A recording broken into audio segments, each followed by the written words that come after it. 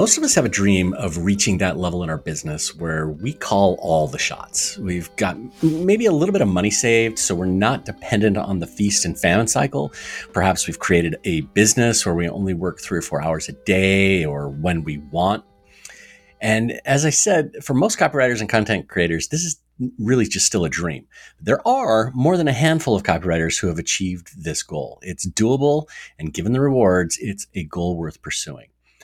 Hi, I'm Rob Marsh, one of the founders of the Copywriter Club. And on today's episode of the Copywriter Club podcast, my co-founder Kira Hug and I interviewed copywriter and entrepreneur Justin Goff. Justin is one of those copywriters who has reached that place in his business where he calls all the shots. So we brought him onto the show to talk about that.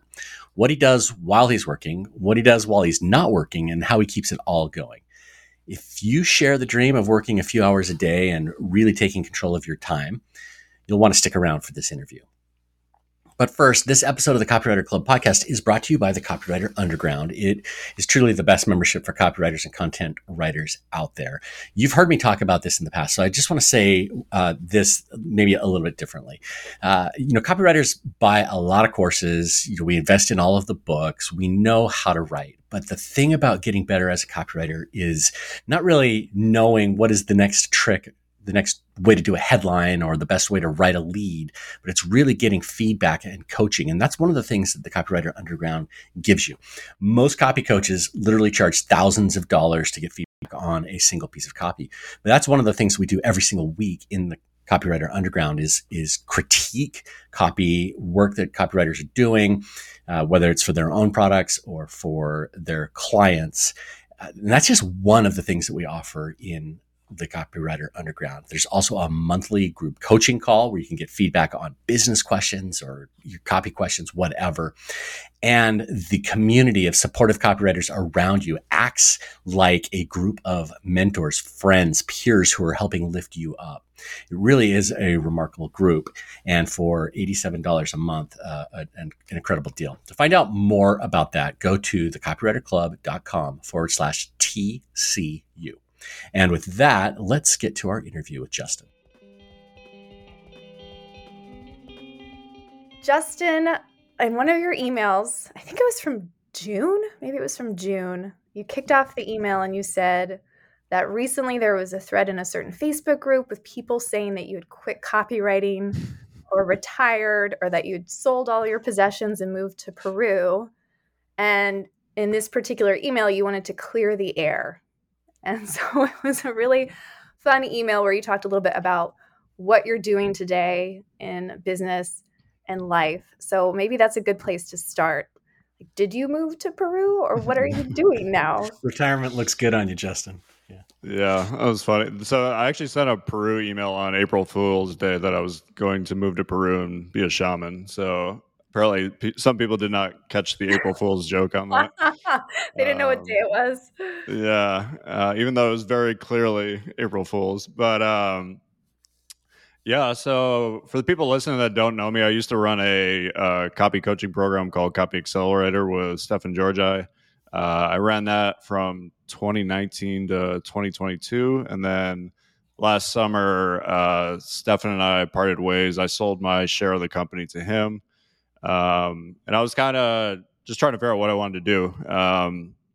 Luckily, I'd been through this before where I'd sold a company because I previously sold a company in 2017, which was my supplement company. And after that one, I actually took an entire year off, which was great. Also, surprisingly, a lot harder than you would think. You would think not having to work would be really easy, but it took me probably a good 2 months to actually be okay with like not working. I just felt like I just kept waking up every day at 7:00 and get on the computer, and I'm like, I know I'm supposed to be here, like with nothing Sitting to do. at your desk from 8 to 5, nothing to do. The culture is strong. Yeah, it was actually really eye opening. So this time around, I had a better idea of kind of what to expect, and I didn't know what I was actually going to do, but I was like, I'm gonna take a couple months off. I may fully retire. I may semi-retire. After about 3 or 4 months, I kind of got bored and realized more like just a scaled back version of what I was doing is more what I wanted instead of like walking away completely. So yeah, since then I've been really focusing on trying to figure out how can I do the things I really want to do in my business. I feel like one of the hardest things for me is because like when I was running the coaching program, I mean, we had 200, 250 members. There's so much stuff going on, live events with 400 people. I got so far away from doing all the creative and copy and marketing stuff that I love to do. And I had to do a ton of like ops and processes and stuff and helping with building the team. That's just like not my zone of genius whatsoever. It's like grunt work to me. And I like every day I'm waking up, I'm like, oh God, like I got to do more of this process stuff. Like not my kind of thing at all. So my thought around kind of the new stuff was, what can I really do and stay focused on the stuff that I really love, which is really like the creativity of writing copy, creating new products, and then really deep mentorship, which is kind of one of my main philosophies of kind of the impact I want to have with the people that buy my products and do, I don't know, retreats with me or clients that I work with, stuff like that. So that was kind of what I set out to do.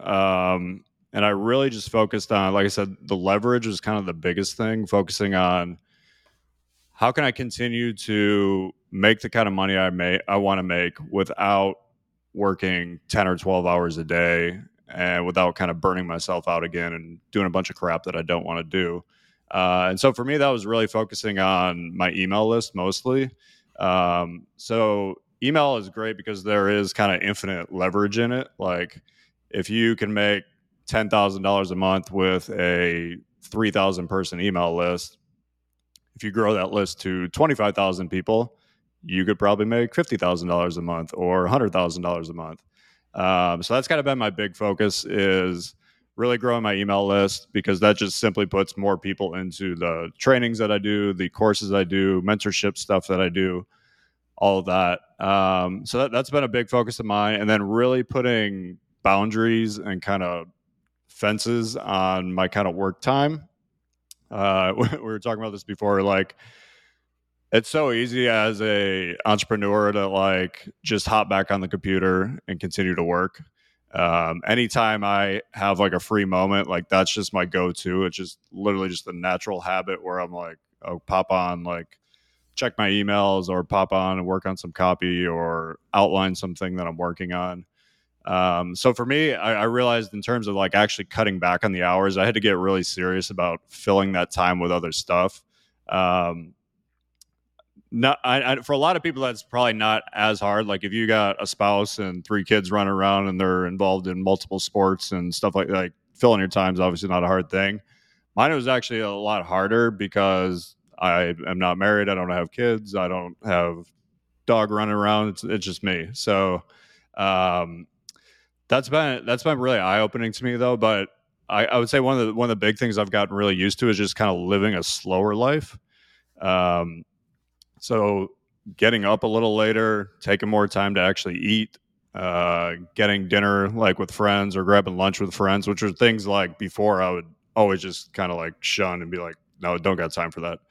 And yeah, just kind of, I would say just having a little slower day and then filling that with other stuff that like yesterday I went for a walk for an hour and a half.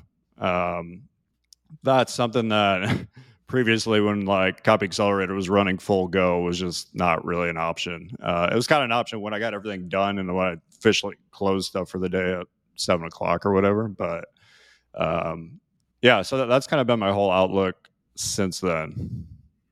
So we should probably be, I have a feeling there's a lot of people who are listening who are thinking, wow, great life. Wish that were me. We should probably be really clear. Like you've hustled for a decade to get where you are. You certainly had, 2 decades. Yeah. Certainly have had some fortuitous things happen, but yep. I mean, you've worked your tail off to do it. And we've recorded a previous podcast with you. The people should go back and listen to some of the stuff that you shared in that podcast about the company that you sold and you know, how you build your list and all of that stuff. So I just want to, you know, be clear, like, you know, you weren't born with a silver spoon in your mouth at all, even though things have turned out relatively well from you or for you since then. All right. So yeah, I started in affiliate marketing. I didn't even know what copywriting was. And I would say those first, I don't know, like 5 years, like I was like just barely scraping by. I mean, like my best year, I think I was made like 35 grand in a year. So I was like living on the beans and rice diet and in a $500 a month apartment that had no light and no windows and that kind of thing. Um, but I eventually, I mean, it took me a while. Honestly, I'm always jealous of a lot of the people I mentor today who like have the mentorship right from the beginning and don't go down all the stupid roads that I went down and just waste so much time like I did. Where, I mean, it took me probably I think it took probably 6, 7 years before I hit six figures. Whereas like I see a bunch of these people that I mentor and it's like 18 months later after they get started, they're like making 100 grand. I'm like, so jealous.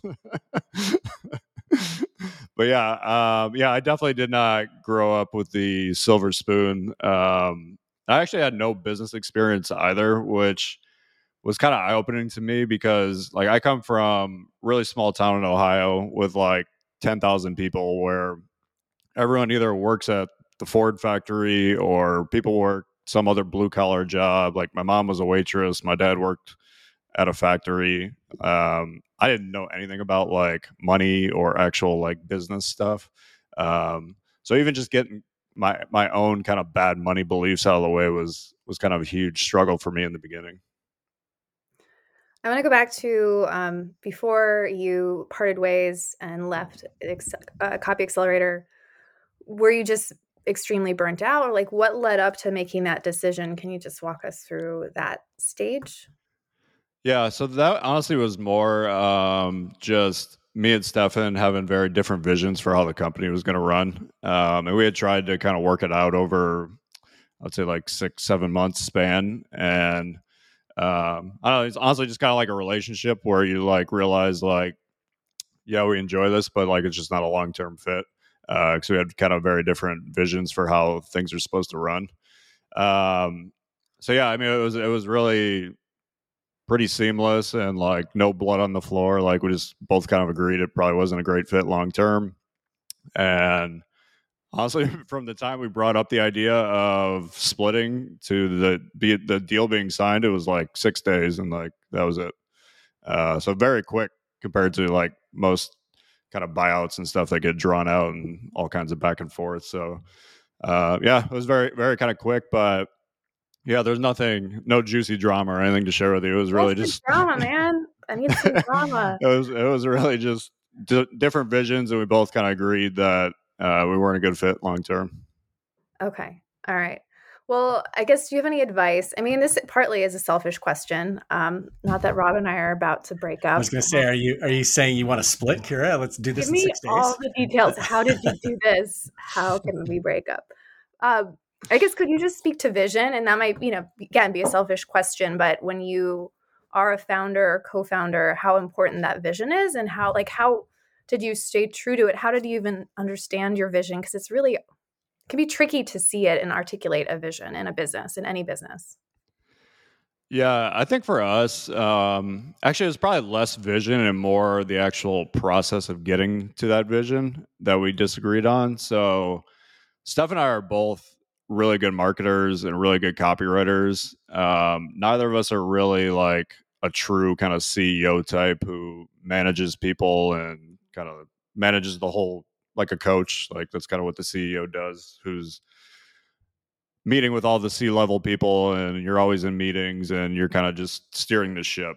Both of us are much more better at the marketing aspect of it. So, yeah, we like I guess vision actually is probably the wrong word because it was probably more just process in terms of how to get there is what we actually disagreed on.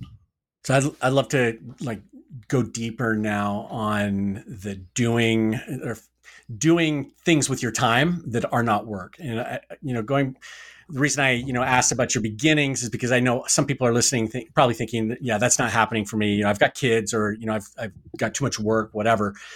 And I suppose there's probably a way to carve out 15 minutes or an hour or a couple of hours on a weekend or whatever to do this. But like, how have you done that? How have you kept yourself off of your laptop with all of the hours that you have, in the situation that you're in?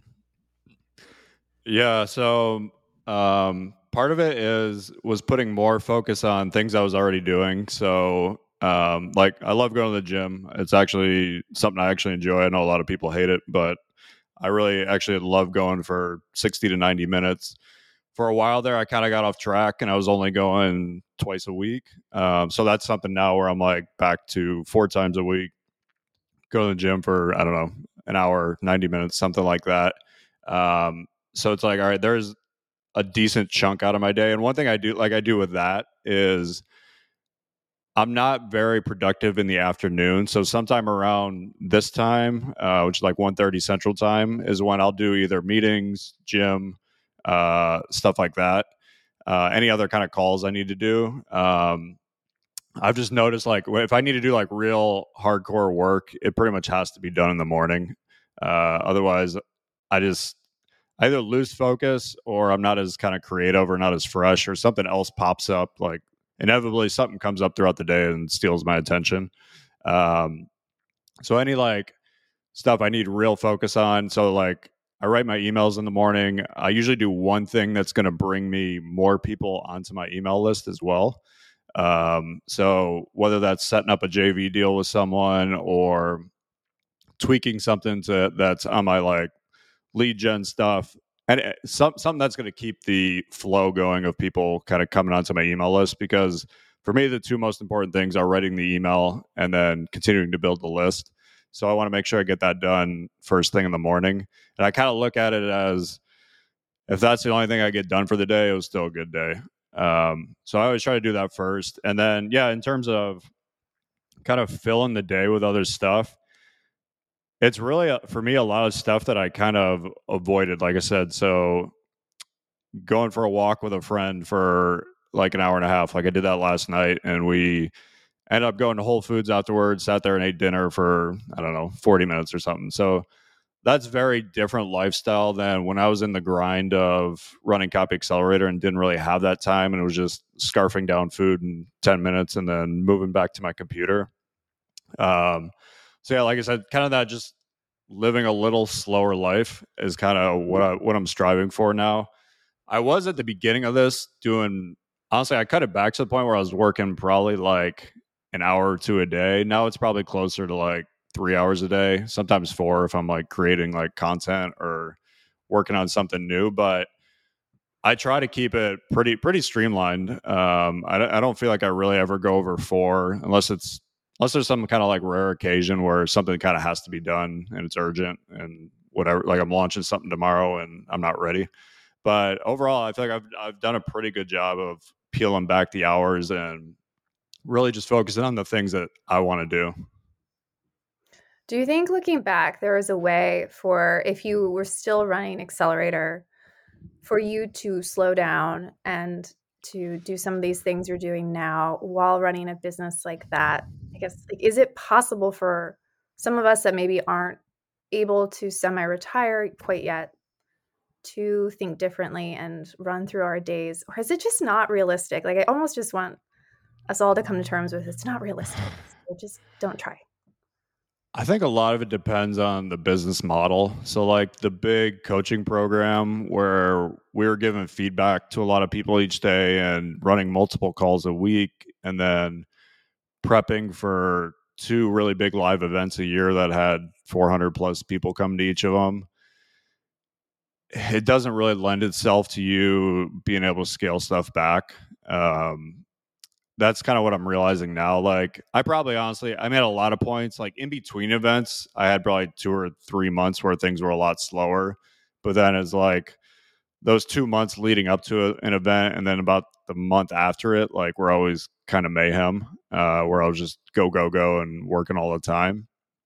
So yeah, I think the business model is really important in that sense, because like what I'm doing now with just kind of emailing my list, creating courses, I'm not doing any like one-on-one stuff really. I do some like smaller group stuff in person, but other than that, that business model really lends itself better to not having to work as much. And that's kind of like my big goal with kind of focusing on the leverage now, where my email list is like 12,000 people. And I would say on average, I'm making, I don't know, like 60 grand a month from that list, from products, courses, whatever I'm doing, affiliate stuff.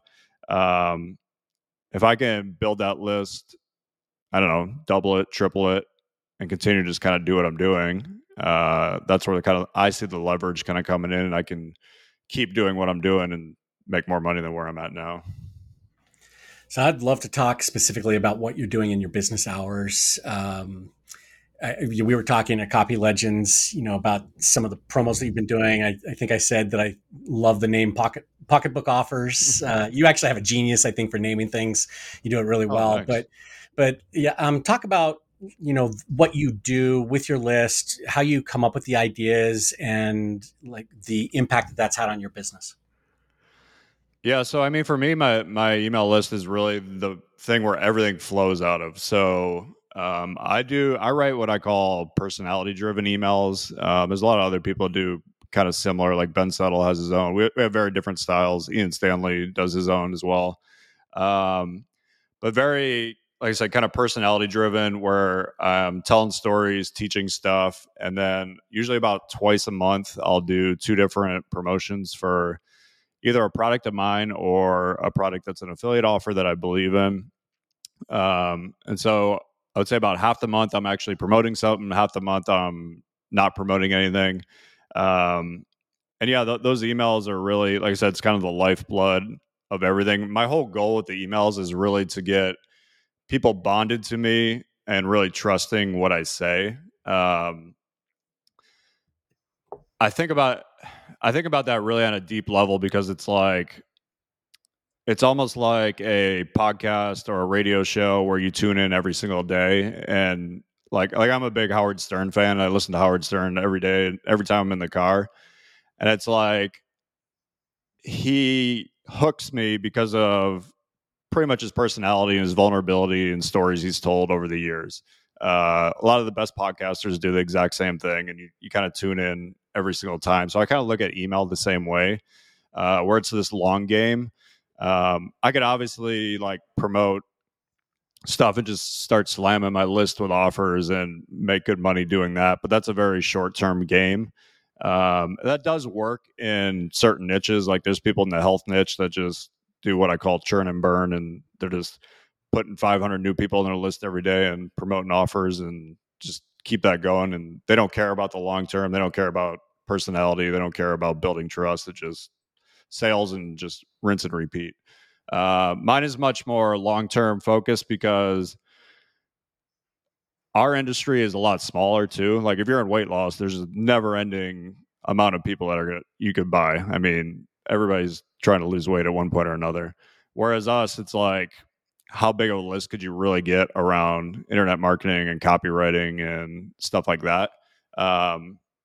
So I really focus on that. And then I really, just in the last, I would say 6 months, have really honed in even more just on higher quality buyers on the list. Because the more analysis I've done on my list, I've realized there's basically like 300 to 500 people that are responsible for all the money I make. So I have 12, 13,000 people on my list, and there's these basically 300 super buyers that are responsible for everything. So it's like, I actually don't even need to take my list from 12,000 to 24,000. I just need to find 300 more super buyers, really. That's kind of where my focus has been recently. Just trying to find more high quality people. And a lot of that comes from really writing content that targets those people. Because if I write a bunch of emails that are like low end biz op-y, bottom of the barrel stuff, that's going to push those people away. If I write stuff that's higher thinking, higher level stuff, that's going to attract more of the people I'm looking for. So that's kind of a in-depth look at what I'm doing. Yeah, I have so many questions. First of all, I think I got kicked off your list because I'm not getting your emails. Man. Did you kick me off? Am I not a high quality? You didn't buy anything, Kira, so you're not one of the 500. There's filters on there, so if you don't open them within a certain amount of days, I it failed. just automatically boots you. Oh man, that's a bummer because I did get the June one where you're like, I'm not retired. Okay, well, I'll figure that out. But can you maybe give us some advice, like as an example? And you're speaking about daily emails, just to be clear, like daily emails. So Rob and I are building relationships with our list. We share the list. So Rob will take 2 to 3 emails a week. I'll take 2 emails a week, same list. What would you advise we do to build that same deep relationship when you are maybe sharing a list? I would say the biggest thing is personal stories, and tying those in with some point that you want to make. So I have a lot of like just kind of main points that I'll try to make. So let's say a good one would be like, um, I'll give you an example. Like when I was writing stuff in the health niche, I used this one over and over again. It was always, it's never too late. So like that list is mostly 50, 60, 70-year-old people. All of them kind of think their best days are behind them. So I would write all these like inspiring stories about the person who is our avatar or someone who bought our stuff that at 70 years old had one foot in the grave and now they're running a marathon type stuff. I love doing kind of stories like that from my own personal life to like my copy list. Around topics that I know they're going to relate to. Like the best email that I've ever gotten the best response on is an email I wrote about how my mom called me a scammer. And just that subject line alone is like it's like my mom called me a scammer, and like the open rate on it is amazing. So I always had a lot of trouble growing up with I always hear these stories about like people's moms being like very supportive and encouraging, and my mom was like the exact opposite, like basically like my biggest enemy in terms of being an entrepreneur. She was like the ultimate perfectionist. So I shared this story in my email about how when I wanted to be an entrepreneur, and she basically found out I was doing stuff with affiliate marketing, and she's like from small town Ohio, doesn't even know how to use a computer, and thinks I'm like scamming people for money, that type of thing. So she called me a scammer. This is when I was like 24 or 25, and it just like crushed me, absolutely crushed me. I was like crying, walking around, like felt like the biggest piece of shit. And I shared that story with my email list, and as soon as I actually was like very scared to press send, because I was like, God, this is like a very vulnerable kind of thing that I'm sharing. I don't feel comfortable sharing it. I pressed send, and I remember looking back at my email account like 15 minutes later, and there was like 40 responses already. And it was really interesting because every single one of those, the common thread was like someone in their life not believing in them as well. So it was like, oh, I've been trying to start this business forever, and my husband like keeps shooting down my dreams, and he doesn't believe in me. Or someone else, same thing with like my dad said this, or my mom, whatever. Everybody can kind of relate to someone in their life not believing in them. So I try to find those kind of core tenets like that, or I guess shared experiences that you can write about that the people on your list are going to resonate with. So that was an easy one to do. I've written a lot about like the first sale I ever made, and how like I remember that moment more than the day I had like a $500,000 day. Like I remember every single little thing about the first sale I made, because I made it when I was in college. I was actually on Christmas break at my parents' house. I remember sitting in the computer. We had a computer room at that time. This was like 2003 or something. And like seeing like the money come into the PayPal account, and I like just jumped up and screamed and like ran around the room. Like it was the first time this whole thing was like real to me, because up until then I was just like trying to make something work and I had no idea what I was doing. But that was the first time when things got real. I was like, oh my God, someone like sent me actually money. This is insane. But that's a kind of shared experience that I'm sure anybody on your list who's ever made a sale, whether they're an affiliate, a copywriter, they got their own offers, you really never forget that first moment.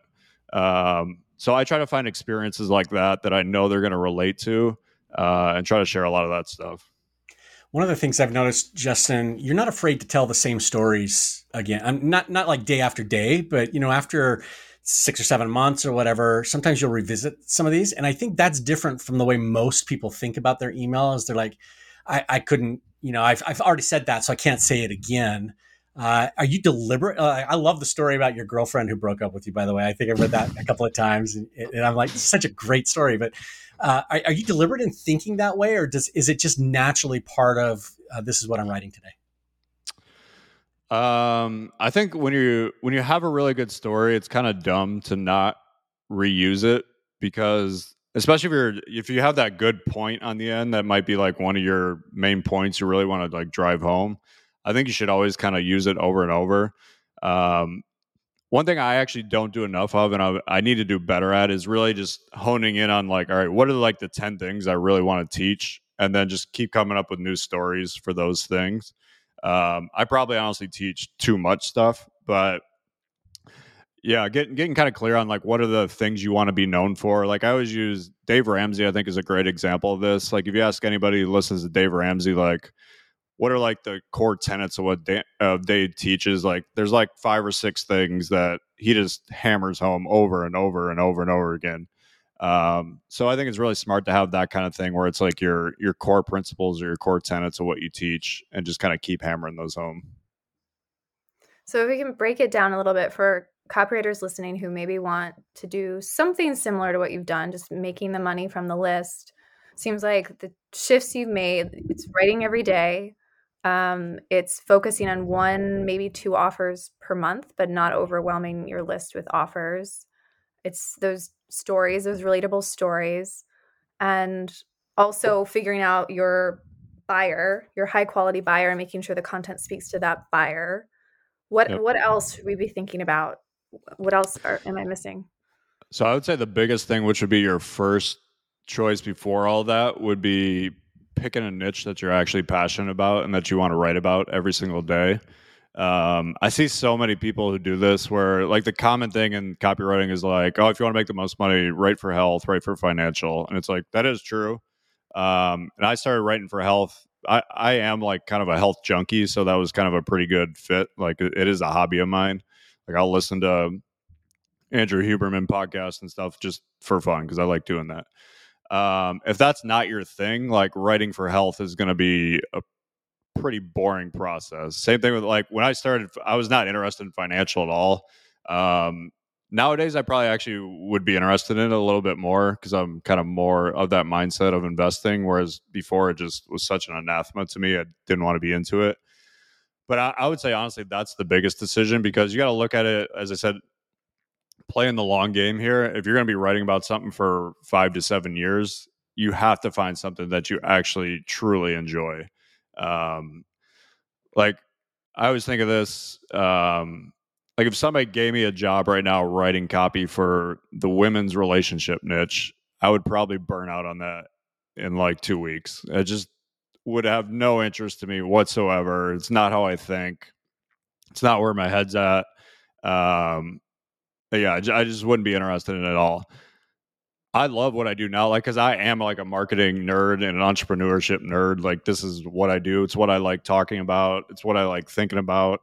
So writing every day about coming up with an offer or leveraging my time and stuff like that is really interesting to me.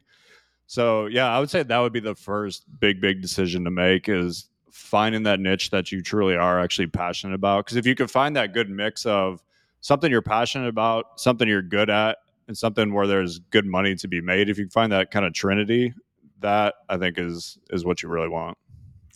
How do you decide on an offer, Justin? And I'm asking because I've noticed you've kind of got a pattern in the offers that you make. They tend to be in the same price points. They tend to be very focused on one idea or one result. But how do you decide something is a fit for you? You're going to create it, or you're going to launch it, or you're going to promote it? So I usually take a couple things into account. One, obviously, the biggest thing is like it's got to match what the people on my list want. So I shared this at the Copy Legends thing. I always run a survey to the list where I'll have 6 or 7 ideas for an offer. Some of them can be way different than the other ones, and I'll just survey the list very simply with the name of each one with some information about each one. And then there's like 2 buttons under it where it's like, yeah, I'd be interested in this. No, I would not be interested in this. And that usually gives me a good idea. Like if I find one that gets like 70-80% of the people saying, yeah, I'd be interested in that, I'll be like, okay, so that's interesting. The second thing is actually something I've actually realized a lot lately. There's certain offers that do really well to my list and I know my list would want, but I don't really have any interest in teaching them or going into it. And I've noticed when an offer really connects with me and I'm really passionate about it and I want to teach it, it comes across in my emails a lot more. Like people can just feel it. And then the sales are always way higher every single time. Um, that's something I never really thought about before. But it makes a lot of sense because like if I'm just promoting something because I know it's going to make good money, you're going to sense that one way or another. If there's something I'm teaching that I truly believe in, and I'm like, I know this is going to really help you and this is going to be a game changer for you, it's going to come across in how I write. So those are probably the two big things I focus on now. Like it has to be obviously appeal to the most amount of people on my list, especially if I'm doing like a lower ticket thing. Like I want a huge swath of people who want it. If you're doing something super high ticket, like that's different. Like if you're doing something that's $10,000, you might only need 6 or 10 people to want it at that point. That's a lot different. But yeah, I mean, it always starts with the list and always starts with what they want. And I honestly have to learn this lesson over and over again because there's so many times I'm like, oh, this is a great idea, and I'll start creating it, and then the sales just suck, and I'm like, it's because I didn't survey the list, and I didn't like even get any kind of feelers out there. Like I can usually tell just when I put some like feelers out to the list, like, hey, I'm thinking of creating this, and I'll kind of watch the replies. And if there's like a barrage of replies and a lot of excitement, I'm like, I know I'm onto something. I can even tell it right when I launch an offer, like after the first day, kind of watching the replies to the emails and how people are kind of responding. Very quickly, I'm like, okay, this is either going to be a hit or this is going to be kind of middle of the road or this is going to be a bomb. You are going to have some bombs no matter what. I mean, I've been doing this for almost 20 years now and still have bombs, so they still happen. How do you get a feel? I mean, I get the survey idea, and you shared that with us at Copy Legends, and we actually did send a survey with a bunch of different offer ideas to get that feedback. It still felt like a smaller sample size. I think we had 60 people fill it out, and it was helpful. But part of me is like, is it enough data at this point? It feels like it's too small to make a decision. But how do you even get the pulse and like the feel for offers to even go on that survey? Like, are you just paying attention to the market constantly, just figuring out the conversations? Where you're like, I know this is what you need, even though you don't know this is what you need.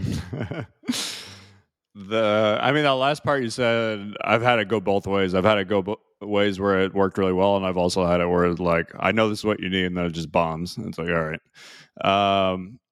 So one thing I shared this at Copy Legends as well that I've been doing lately is really talking to a lot more of the buyers on my list. So I've been doing a thing every Friday where I talk to 2 or 3 of the buyers on my list. I just email them throughout the week, tell them I want to talk to them, and hop on Zoom and just get a feel for kind of where they're at, what they like that I've done, things they'd be interested in that I might be able to do. So that's kind of given me really opened my eyes to a lot of ideas that I kind of wasn't thinking about before.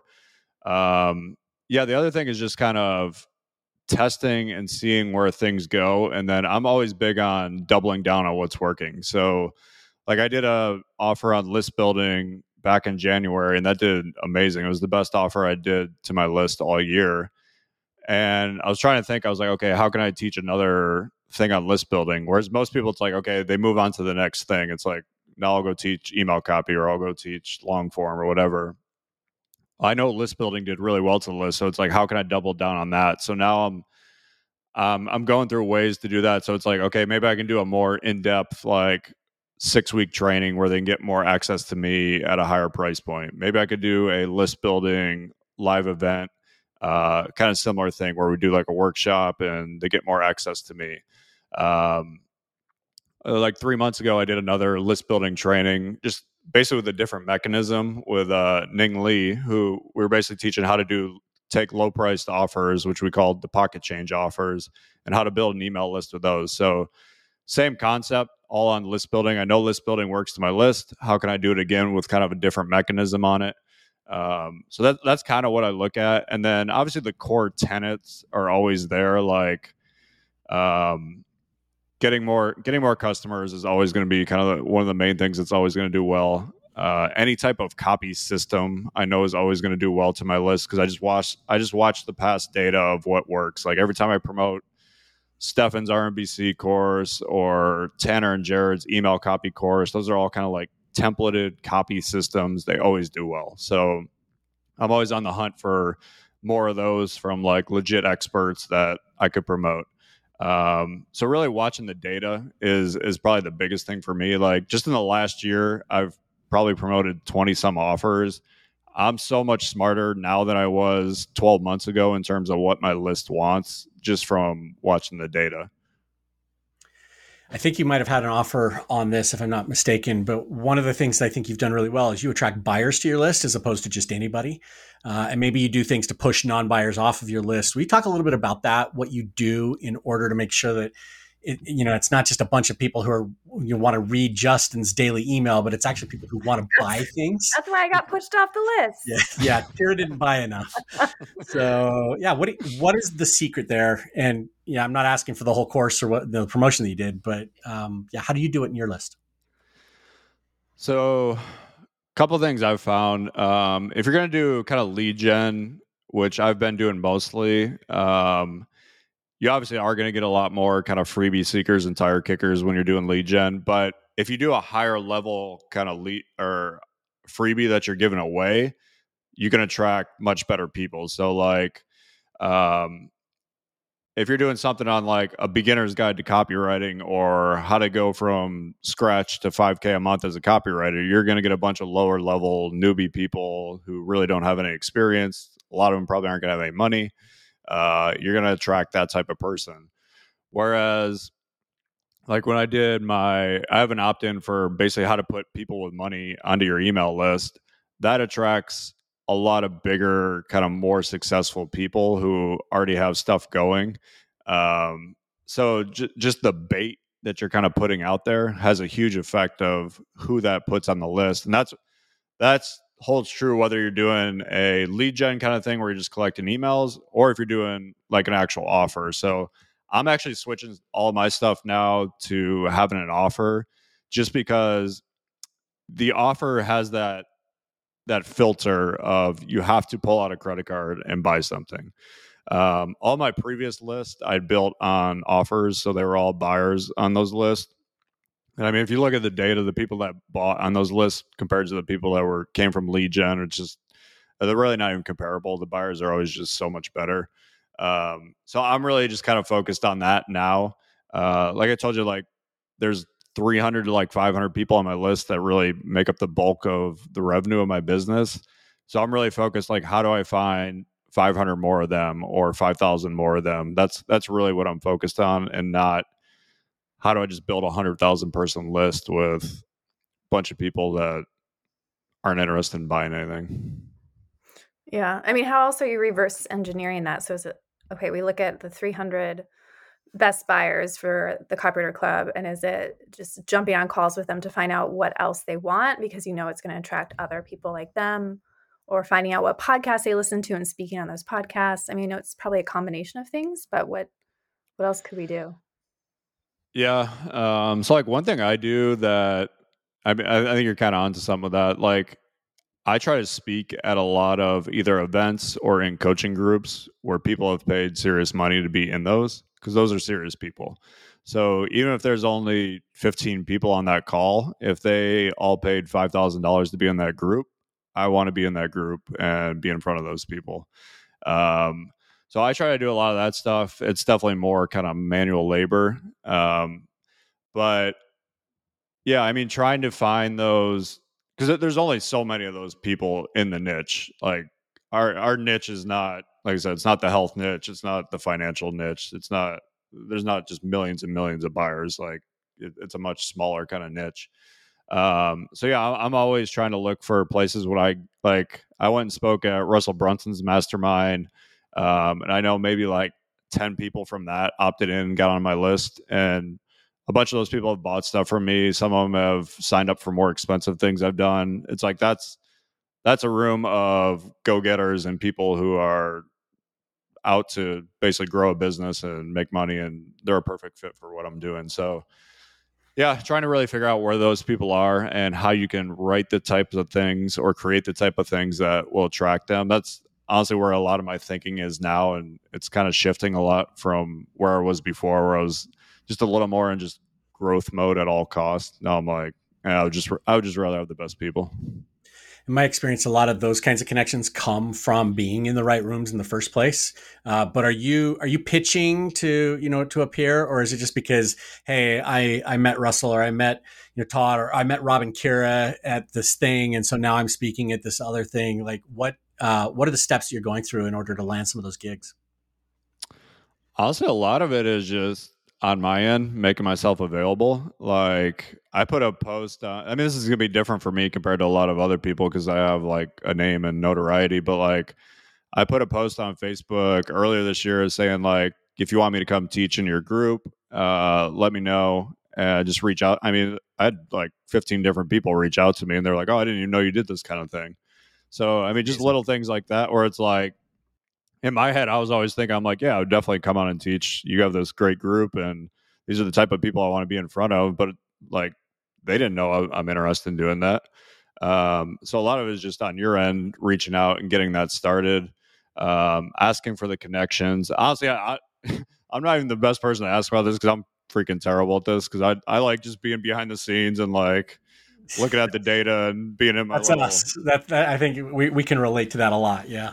yeah, just being in my own little world. So I'm definitely not the best at this at all. But yeah, I've just realized the more I kind of reach out and ask, I mean, the worst they could say is no. Yeah. Yeah. I think it's a great idea, Rob. I think we should do that and put that out there, that we're willing to speak and teach in groups and see how It's that out goes. there. Yeah. It's out there. So going back to leverage, what else can we do to find leverage in our businesses? And again, I'm just thinking for the two of us, like we want more leverage in our business. I'd love to get more time back, but also make more money each month. So what else, how else can we think about that beyond what you've already shared?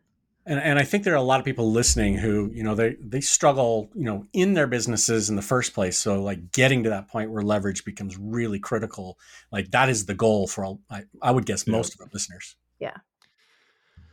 Yeah, it really is. I mean, I deal with this with a lot of copywriters, obviously, because it's like, especially the copywriters who get pretty good and are doing well, it's like they're making 200 grand a year or 300 grand a year. They all kind of hit that ceiling somewhere around there where it's like, I'm charging 15 grand or 20 grand on my retainers or per project. And it's like, I can't get any higher. Like I can only write so much in a month and I can only charge so much. And where do I go from here? So it's always kind of thinking about leverage in those terms. So it's like, all right, how can I do a similar thing that I'm doing now and potentially get a piece of the sales? How could I do a similar thing that what I'm doing now and partner with someone on it so that I actually own equity in it and I'm not just writing for a 15K paycheck? Um, I mean, honestly, when I started my supplement company with Patriot Health, I was working a lot less than when I was writing stuff as like a freelancer. And it was because I had the leverage of we had this company that was making sales like clockwork and doing 500 to 1,000 sales a day, which was just printing money for us. And it's like, I wrote, I don't know, maybe 2 or 3 offers during that time. I mean, 2 of them did really well. And you compare that to when I was like freelancing and cranking out a new VSL or a new sales letter every single month and making way less money. The leverage was all there and just me owning the company compared to me kind of just writing for, like I said, for 10K at a time or whatever that was. So obviously the leverage is very different depending, like if you're a copywriter versus you guys owning a business, trying to figure out the leverage. I've realized, at least from my aspect with my business, the leverage is all in the email list. Like if I'm going to sell more stuff and sell courses, uh, if I have 5 times the amount of buyers on my list that I do now, that's where all the leverage is going to come from.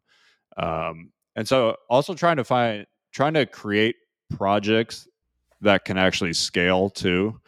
So like I've always liked this about Ben Settle has his print newsletter. It's like that is a truly scalable thing. Like his work probably really does not change whether he has 100 people buying that or 900 people buying it. It's a truly kind of scalable thing. So that's kind of where my mindset has shifted a lot too. It's like, what are the things I can do? What are the things I can create that are actually scalable? Certain things are, certain things are not. That's where like a coaching program gets tough, especially if you're doing a lot of like one-on-one stuff. There's only so much of that you can do. And I mean, you see that too with all the coaches who get build up and they're making 10, 20K a month. And it's just like, they hit that same ceiling that copywriters hit, or it's like, I can only do so much one-on-one coaching. Then they eventually have to move to group and try to figure out what the leverage is. But yeah, thinking of the leverage, I would say kind of from the beginning, like going into creating products, going into creating offers that actually give you the leverage. That's really smart to actually think about that from the beginning and not just jump into something because it's going to make you money. Yeah, as you're talking about that, I was thinking about Copy Legends and, thinking about the people that are around that table. And I think every single person who is actively writing and not just coaching has some kind of an offer that's not related to actually writing copy. In some cases, most cases, maybe even it's not even related to selling, things to copywriters. It's supplements, it's golf. They've got fingers in a lot of different businesses, and I think we see a lot of copywriters who are like, "Hey, why am I only using these skills to build a company for my clients? I can sell a lot more." And I think the smart moves tend to be, outside of the marketing, the information or the copywriting world primarily. Yeah, definitely. I would. I actually wish I was more passionate about something other than like copy and marketing, because I would rather be an unknown in some other niche where I'm just kind of pulling the levers behind the scenes. I would much prefer that. But I truly love like copy and marketing, so this is what I'm doing. But yeah, I agree with you. I'm always shocked that there's so many copywriters that I've helped who, or have asked me questions where it's like they've hit that level where they can't kind of increase the income anymore.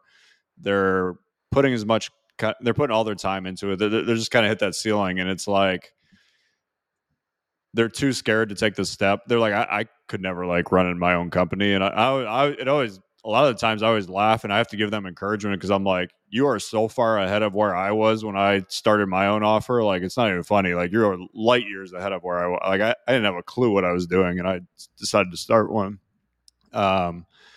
So yeah, I mean, trying to find that leverage when you're a copywriter, you can do like what I did, where like I'm not a good CEO. I'm not an ops person. I know I'm not any of that stuff. So I just partnered with someone who is good at that. Like when I did my supplement company, my partner Alan was great at all of that. Everything I sucked at, he was good at. And his weakness was copy and marketing and offers, and that was my strength. And that was why we were able to grow that thing to like 23 million in a couple of years, because we complemented each other really well. So you can always find that person that, if you're really good at marketing and you're really good at copy, you could definitely leverage that by finding that person who complements you in that. So I'm thinking that the market I might go into next is survivalism. I think that might be the market. So I'll start a newsletter, create my offer. Just that'll be the next thing. That is a interesting market for sure. I can't wait. I got to know where to sign up for this. I want to be the first subscriber. This is going to be good. It's going to be a podcast, everything. It's going to be out. It's a very up and down market though, because it all depends on who's the president and the politics and the way they're blowing in the country. So it's actually not a great. It's kind of like financial has the same problems with it. So unless you really love survival, you probably don't want to be in it. I mean, it's looking up over the next decade. I think it's going to trend upwards. I mean, I look at a copywriter like Perry Belcher, who is in that market. He's got 3 or 4 companies, in that market, and to like, the only way I can make that work is with a partner who can handle all of the inventory. Like, I don't want to have to be in the warehouse counting knives or compasses or food packets or whatever it is the thing I'm selling. Yeah, that's but I mean, like you said earlier, Justin, financial and health are not the only profitable markets. If you can love the thing you're writing about and be passionate about it, connect to the right clients, almost every niche can be $1 million niche. There might be a couple of exceptions, but they're pretty far and few between. Yeah, I agree with that. I mean, yeah, there are I always love hearing about people who are in these niches that I've never even like heard of, or they're like very small. Speaking of like the survival one, there's a guy on my list, Caleb, who operates in the gun niche, but it's not even like the gun niche. He literally teaches people how to build their own guns from like they order parts. And I remember he first told me about it, and I'm like thinking, I was like, man, you're like wasting your time. That's got to be like the smallest niche there is. Like, who the hell wants to build their own gun? And then he told me he had a 200,000 person list, and I was like, oh my god, and they were like all buyers, terrifying. and I was like, oh my god, I was like, that's crazy. Once he kind of explained it to me, it made sense. But I was like, there's a lot of like really small. I mean, there's small niches with like cooking, and cooking is not a small niche; it's definitely a big niche. But there's all those little ones that don't get talked about. That I mean, yeah, if you're passionate about those, there's not a lot of competition in them either. Like they're not like weight loss, and they're not like financial where there's all the big players. Like you're kind of competing against a lot of mom and pops. Yeah, I like that. All right. I know we're almost at time. I have a couple more questions. Can you go over time, or do you need to wrap right now? Yeah, I could go for probably another 10 minutes. I have like a couple more. Okay. Next question is about industry changes. So, we've seen a lot of shifts over the last year with ChatGPT and just market shifts in the copywriting space, especially. I'm just curious to hear kind of your take on it. Like, where do you see the opportunity? Any changes that are worth noting that you're like, pay attention to this? Kind of a big deal. Yeah, I'd be curious to hear your guys' thoughts on this too. I've seen, I would say over this year, what I would call the middle class of copywriting is struggling more than they were in the past couple of years.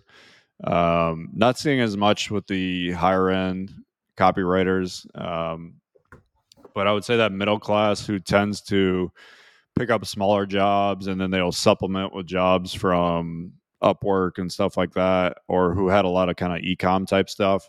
I think the combination of ChatGPT and inflation is not been kind to them.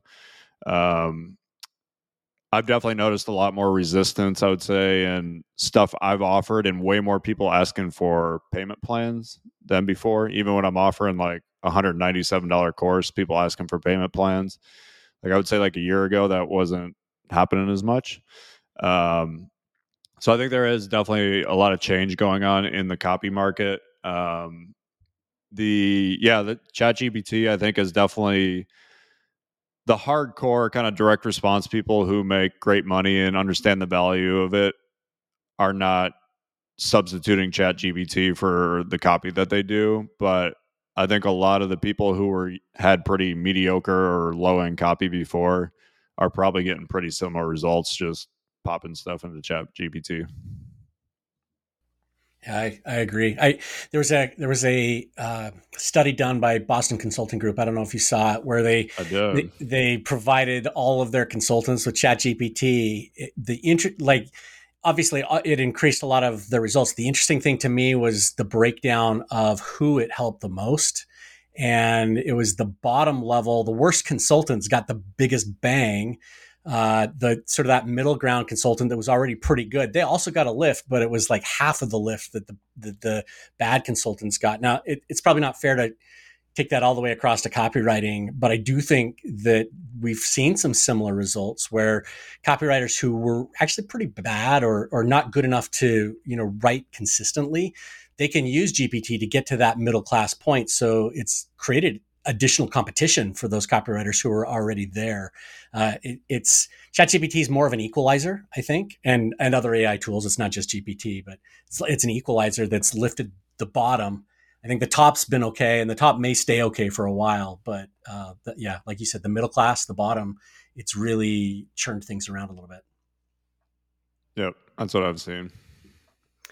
All right. So my last question is just, you've made a lot of changes lifestyle-wise over the last year, and why have you been able to stick to it? Because, you've mentioned that you've burnt out before and kind of a lot of maybe bad habits that many of us have. And so, yeah, what helped you stick to these maybe healthier lifestyle changes? That's a great question. I think a lot of it, like I said, goes back to the business model where what I'm doing now doesn't have the opportunity to really pull me in a bunch of different directions. Whereas a lot of the stuff I was doing before with the coaching program and individual client stuff, it's like you're always at the mercy of a lot of other people. Whereas kind of what I'm doing now, it's me writing an email, it's me creating courses, it's me doing a lot of things on my own terms. So there's not a lot of, like I said, a lot of people or things that could pull me in another direction. I'm sure I'll definitely fall back into old ways at some point. It always does happen. But I definitely have been better about having just better guardrails around my time and more set on like, okay, I'm going to work from 8 a.m. till noon. I'll take calls and stuff in the afternoon if I have to do any of that stuff. And then I'm gonna go to the gym, and then I'm gonna go for a walk with my buddy Joe, and then I'm gonna do this. I've been a little more structured. I'm not a super structured person. Like if I had a whole calendar full of stuff to do every single day, I would go crazy. That's definitely not who I am. But yeah, having those guardrails, and then honestly, yeah, I think going back to what I said, not having a business that has the opportunity to pull me away from that is probably the biggest thing. Like that's tough to escape when you're working with clients and other people who have demands on your time. Fair enough. My last question for you, Justin, since you don't have Copy Accelerator, you're not doing the big events anymore. Do you still pull out the blue suit? Do you still you show up in that fancy suit and tie? Where's the blue suit? So or is it hidden away? Sadly, I was about 10 pounds lighter when I got that suit. Not that I got fat, my shoulders All muscle, from working out, my shoulders got bigger. So like the shoulders are the one thing in the suit you can't fix. Like once the shoulders don't fit, it's so yeah, I have like a $3,500 custom made suit that does not fit me, just collecting dust in my closet right now. So any slightly skinnier than Justin copywriters out there that want to make an offer, there's a pocket change offer on a suit ready to go. Yeah, free suit waiting for you in my closet. Yeah, so it's just hanging there. Well, thanks, Justin, for spending some time with us, hanging out. I think we actually mentioned the blue suit in the last episode, so people can go back and listen to that. But yeah, thanks just for being open about your business, how you're making money these days, you know, how you look at it all. It's fascinating. You're one of the copywriters that I follow pretty religiously. So appreciate your time. Man. Yeah, and I'm going to follow religiously once I get back on the list. Got to buy something, Kira. I'm going to buy something just to stay on the list. That's the end of our interview with Justin Goff. I just want to add just a couple of thoughts to our conversation to give you just a little bit more to think about as you apply these ideas in your own business. We talked a lot about leverage. Leverage, of course, there's that famous story of Archimedes who said that if you gave him a lever big enough and a place to put it, you can move the world. Levers are all about amplifying your effort. You're doing the same amount of work, but because you've got this lever, this long pole, it actually amplifies that effort and makes it easier to move big things. So when you think about how you apply that to your business, you know, you could create offers where you, instead of, working one-on-one with clients, now you're talking to many potential customers. Obviously, you're not working with them one-on-one in the same way, but you're offering them something that works for them. And we mentioned a few specific examples in this interview. Obviously, health supplements is one place where a lot of copywriters naturally gravitate to. We've seen copywriters in the dating space where they've realized, hey, I've got this skill set. I can just create my own products for this niche and use my copywriting skills to promote them and sell them. And it's information that they're selling. So you don't need a warehouse. You don't need an expert on formulation, but you can create this product, in the dating space. We've seen a copywriter that we interviewed on the podcast a little while ago. I didn't pull up the number, but Adam Bensman has created this amazing business for himself, just creating a weekly video or a bi-weekly video on YouTube in the roofing industry. And he sells templates, different products to roofers. They're not even online most of the time, right? So, and he's created a 6-figure business doing that. The trick here for a lot of us really is focusing on that niche. We become experts in niches as copywriters, and that's really where the opportunity is. We see a lot of copywriters who try to sell copywriting templates and tools to other copywriters. And we're the Copywriter Club, right? We talk to copywriters. We sell those kinds of things. And I'll tell you, there is a lot of competition in that space. To really make this work, if you can identify a niche, and Justin mentioned as we were talking that, he loves seeing these little niches where people are carving out businesses. But if you can identify a niche that's maybe outside of the marketing space, but it's people who need marketing tools, marketing advice and templates and things like that, you can create a really nice business for yourself. Lots to think about there. We also talked a little bit about mentors, and I just want to point you to an episode of the podcast where we interviewed Paris Lampropoulos, and he talked about all of his mentors and what he learned from them. Obviously, Kira and I have talked about our mentors on the podcast several different times. There are really two different kinds of mentors. There are mentors who don't know you. You're on their email lists and following everything that they do. You read their books, you listen to their podcasts. You might even go to their events, but they don't really know you because you're not interacting with them. A lot of you who listen to this podcast may feel that way about what we share on the podcast. And then there's the mentors who do know you. And this is where the magic happens when you join their programs or you jump on their coaching calls or you send them an email and start a conversation with them so they get to know you. You go to their events, you interact with them in some way, and mentors who know you are able to make connections for you. They're able to direct information to you that you need. It's just a different level of mentorship. Mentors really choose you. The mentors that you don't know, you choose them. You're joining their email list or you're picking up their podcasts, but they don't really know that they're helping you. They're just putting that information out there. But mentors really do choose you. And when you jump into their programs, they can then focus their time and their efforts in helping you grow. And if you stand out in some way when you're in those programs, by reaching out, by asking questions, by sharing examples or allowing them to critique your copy, whatever that is, they're able to help you in a different way. And that's why Kira and I have joined mastermind programs. It's why, we go to events, because we want to learn, we want to meet those mentors and get to know them. And if you're listening to this, I encourage you, don't just be the person who consumes emails or books or podcasts, but join the program, jump on a coaching call, go to an event, introduce yourself to the people who could then become your mentors as they get to know you. Justin also mentioned, I love this idea. This is my big takeaway, that you do one thing every day to grow your list. This is a little bit like something we teach in the Copywriter Accelerator. There's a framework that we teach for making sure that you make progress on your business every single day. It's called 4 Things. And one of the things that you do is you schedule time to work on one thing in your business, not for clients, not for any customers, but you're doing something to build your business. So maybe you're working on your website, or maybe you're working on a new package, or maybe you're, putting together a daily email or something like that. You're doing one thing every single day to grow your business. Justin's business is his email list. And so doing one thing every day to grow his list is that same idea. And this is, I think, something that all of us need to adopt. We need to be doing things every single day to grow our business in order to make sure that we aren't fighting that feast and famine cycle 3 or 4 months down the road. It helps us to attract clients or whatever the thing is that you're working on.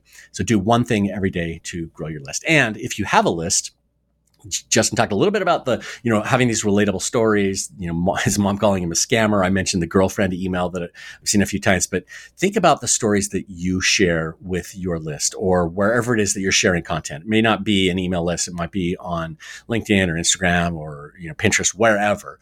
But what are the stories that you tell? Do you have an origin story that you can tell, over and over in slightly different ways? Do you have failure stories where you can talk about how you turned a failure into success?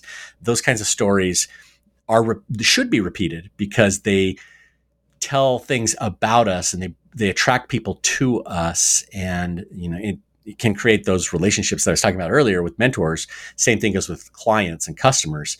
The more that you can create those connections, the better those relationships turn out to be. And then just a quick reminder to be sure to check out our first interview with Justin. That was episode number 205. And he talks all about his origin, and you'll get to know a little bit more how Justin grew his business. We want to thank Justin for joining us to chat about his business and what he does with his time when he's not focused on his business. The best way to connect with Justin is at his website, justingoff.com. You're going to have to apply to join his email list. And he did explain why you have to apply on our previous interview with him. So again, check that out. And you know what else? You should definitely check out the Copywriter Underground. At the top of the show, I told you exactly why you need the community and the mentorship and the feedback. Go to thecopywriterclub.com/TCU to join the best community for copywriters who want to get better. The resources there are an amazing value. That's the end of this episode of the Copywriter Club podcast. The intro music was composed by copywriter and songwriter Addison Rice. The outro was composed by copywriter and songwriter David Muntner. If you've enjoyed what you've heard, please visit Apple Podcasts to leave a review of the show. Don't miss our other podcast at AIforCreativeEntrepreneurs.com. You can also watch that on YouTube and listen wherever you get your podcasts. We have had a couple of really good episodes of that podcast recently, so definitely check that out. Thanks for listening to this podcast, that podcast, and just for engaging with us. We really appreciate it. We will see you next week. Copywriters coming together to help the world write better. Copy and make more money.